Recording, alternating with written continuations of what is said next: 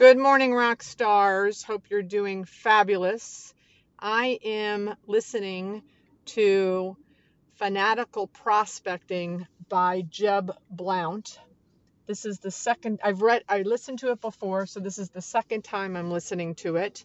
I'm doing that because I'm preparing for my November book club selection in which we will discuss fanatical prospecting.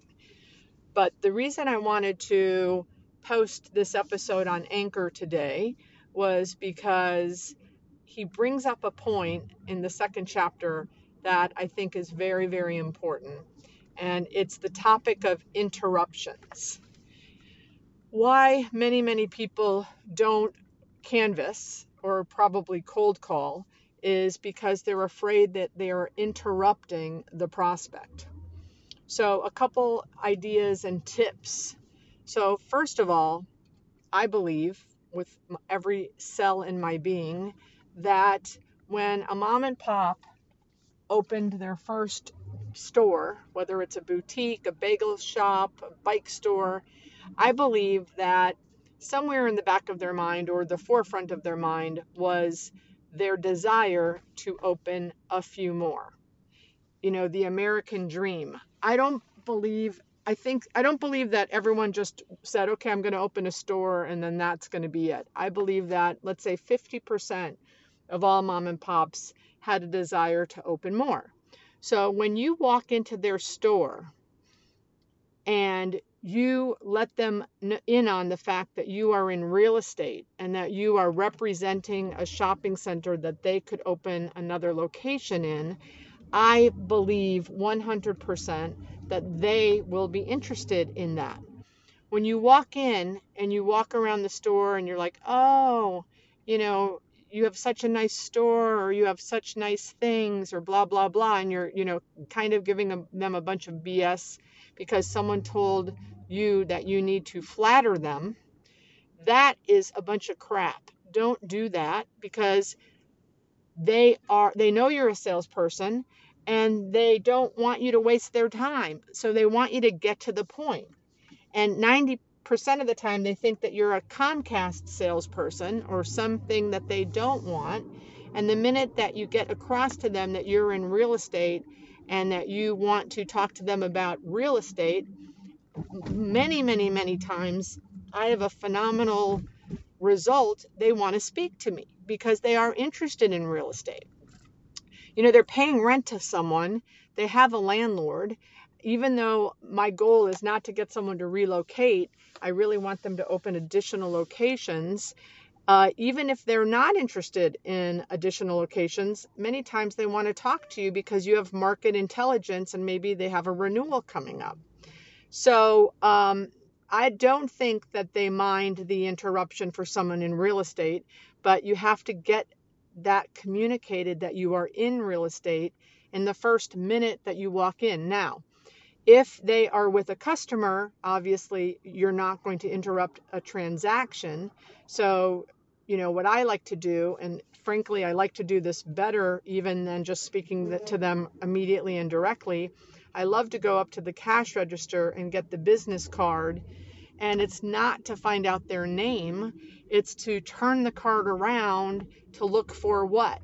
Yes, other locations. Because tell me if you agree. One, if they have one location, it's a much different conversation than if you turn the card over and they have 8 locations or 3 locations, right?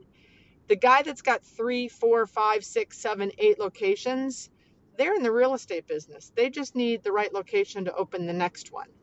So I love when the prospect is meeting or having a transaction with a customer. So I have the time to get to the cash register, to find the business card, to see if they have multiple locations. Sometimes they don't have business cards at the cash registers.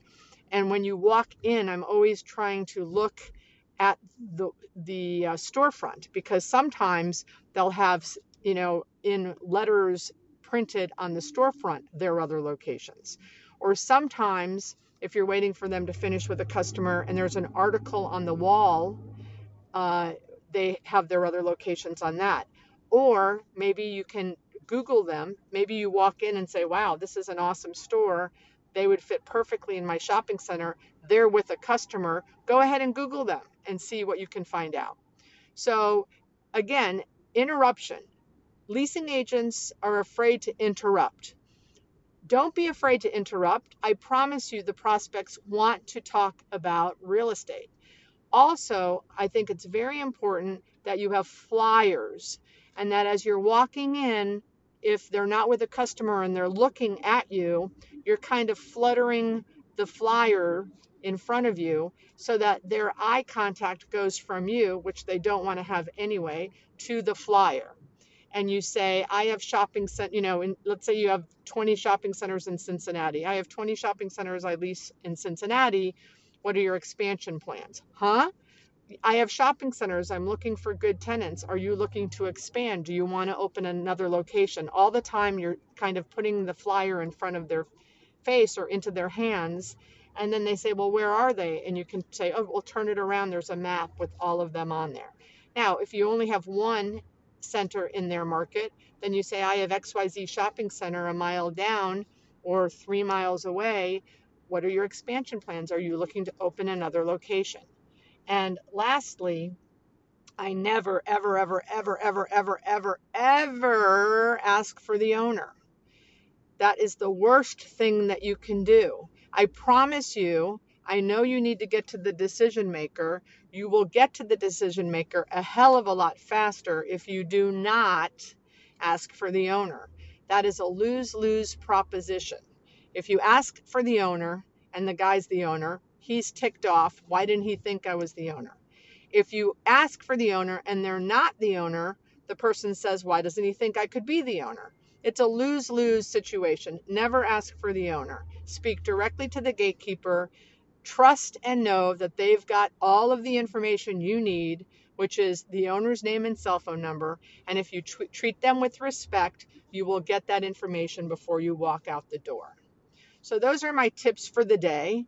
Read Fanatical Prospecting. It's a phenomenal book. And come on the book club. Check out my website. We have a book club selection every month. And if this is new and you have heard this for the first time, you can go back and listen to lots and lots of books and book clubs and discussions on different books and how it all relates to the leasing rock star. Thanks and have a fabulous day.